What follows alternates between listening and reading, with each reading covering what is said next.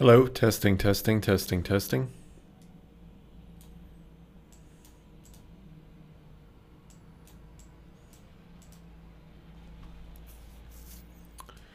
Hi, Physionic Dedicated Podcast. If you're not familiar with who I am, my name is Nicholas Verhoeven. I have a master's in exercise physiology, and I'm a PhD student in molecular medicine. Today, I'd like to discuss a short article by the Physiological Society that was released by Jozo. Oh, good gracious. Grgic, Grgic, and Brad Schoenfeld. Excuse my inability to pronounce Jozo's last name, but it's a short blurb talking about muscle hypertrophy, muscle growth, and what the evidence so far, based on the studies that have looked at it, in more than just the typical trying to hit 70 to 85% of one repetition maximum for 8 to 12 sets. That's been, or 8 to 12 repetitions per set. That's been a recommendation that's been around since, well, if you're familiar with Arnold Schwarzenegger's bodybuilding book, it's been around since then, probably even before then as well.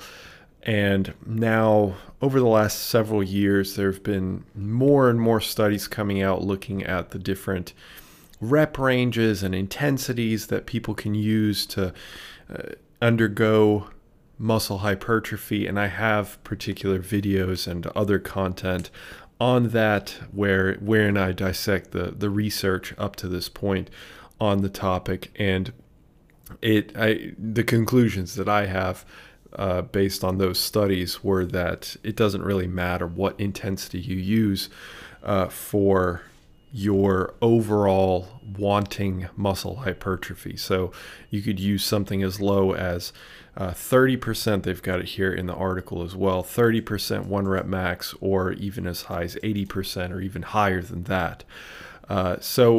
But the article talks about, and it's really short. Unfortunately, it's not open access, so I can't. I can give you the title, but I can't give you anything more than that. I can't actually give you the article. The article is called "Higher Effort Rather Than Higher Load for Resistance Exercise-Induced Activation of Muscle Fibers." And it's not overly revolutionary. They're just kind of going over a few of the studies. Like I said, it's really short. And the one interesting thing that I didn't know that they were looking at is that they're potentially looking at different mechanisms for what might be causing hypertrophy or muscle growth in type 1 fibers, so more endurance-based fibers compared to type 2 fibers. They're speculating that, and there's going to be apparently more research on this specifically, that there's a new study that came out this year, but it's a really short-term study where they may have shown differences between load, so the amount of weight lifted, and hypertrophy of particular muscle fibers. So the two dominant ones are type 1 and type 2, and then there's subclasses of each. But type 1, like I mentioned, is endurance. Type 2 is more strength-based, fast twitch, glycolytic. All those terms have been attributed to type 2, and that's what most people tend to focus on when they think of muscle hypertrophy. But honestly, it could happen in both fibers, clearly,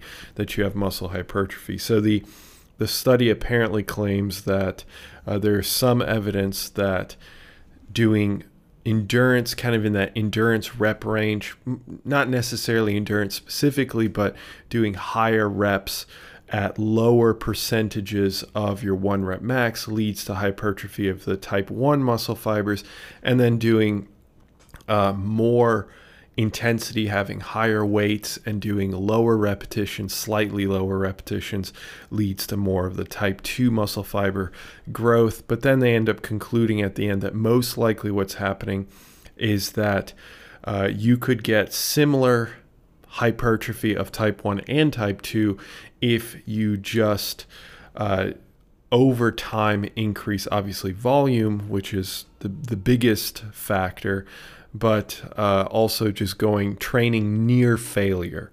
So just putting in effort. That's where the title comes from, obviously. Higher effort rather than higher load.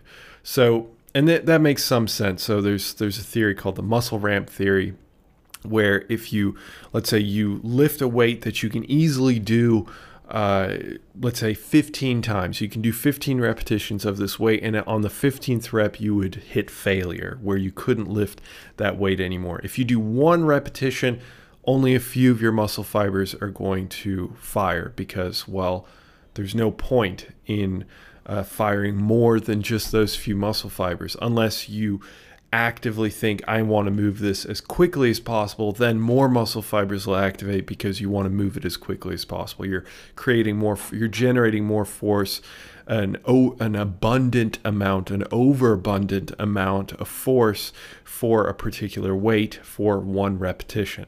So your body's like, oh, easy peasy, no problem. I'm going to move this as quickly as possible.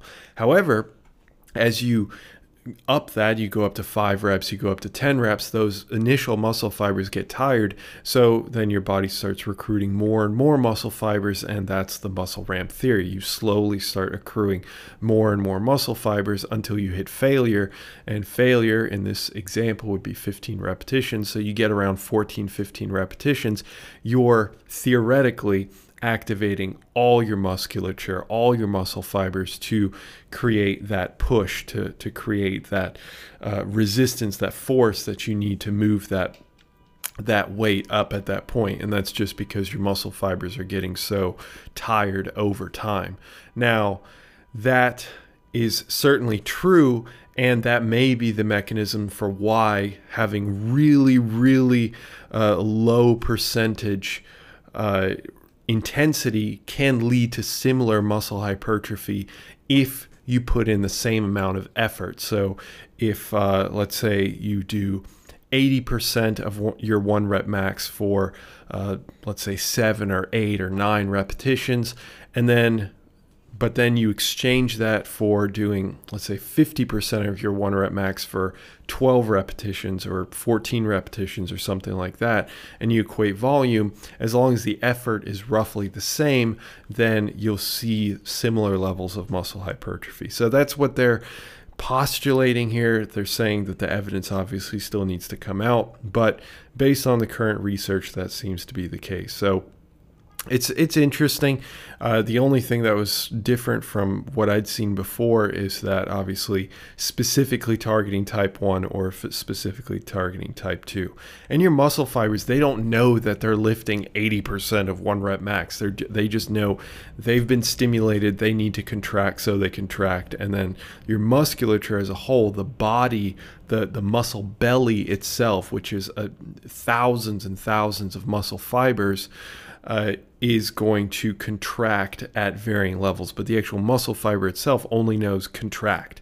So the amount of muscle fibers that you contract and the speed, the frequency by which you contract those muscle fibers and that they allow you to stimulate them to contract, that is what's going to determine your actual movement of a particular weight. So like I said, nothing too revolutionary here, but it's still interesting to cover just to kind of catch us up on what the current literature is and where the literature is going from here on out.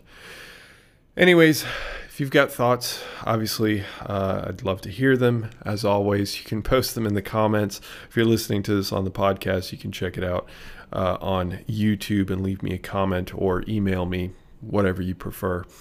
Or on Instagram. Instagram works too, since I'm quite active on there. As a matter of fact, if you're not following me on Instagram, you're missing out on at least 5 pieces of content every week that I release, which is free and talks about all kinds of different subjects, as well as follows my day-to-day stuff, like what do I do between videos. So if you're interested, check that out too. All right, with that said, have an awesome one, and I'll catch you in the next one. See ya.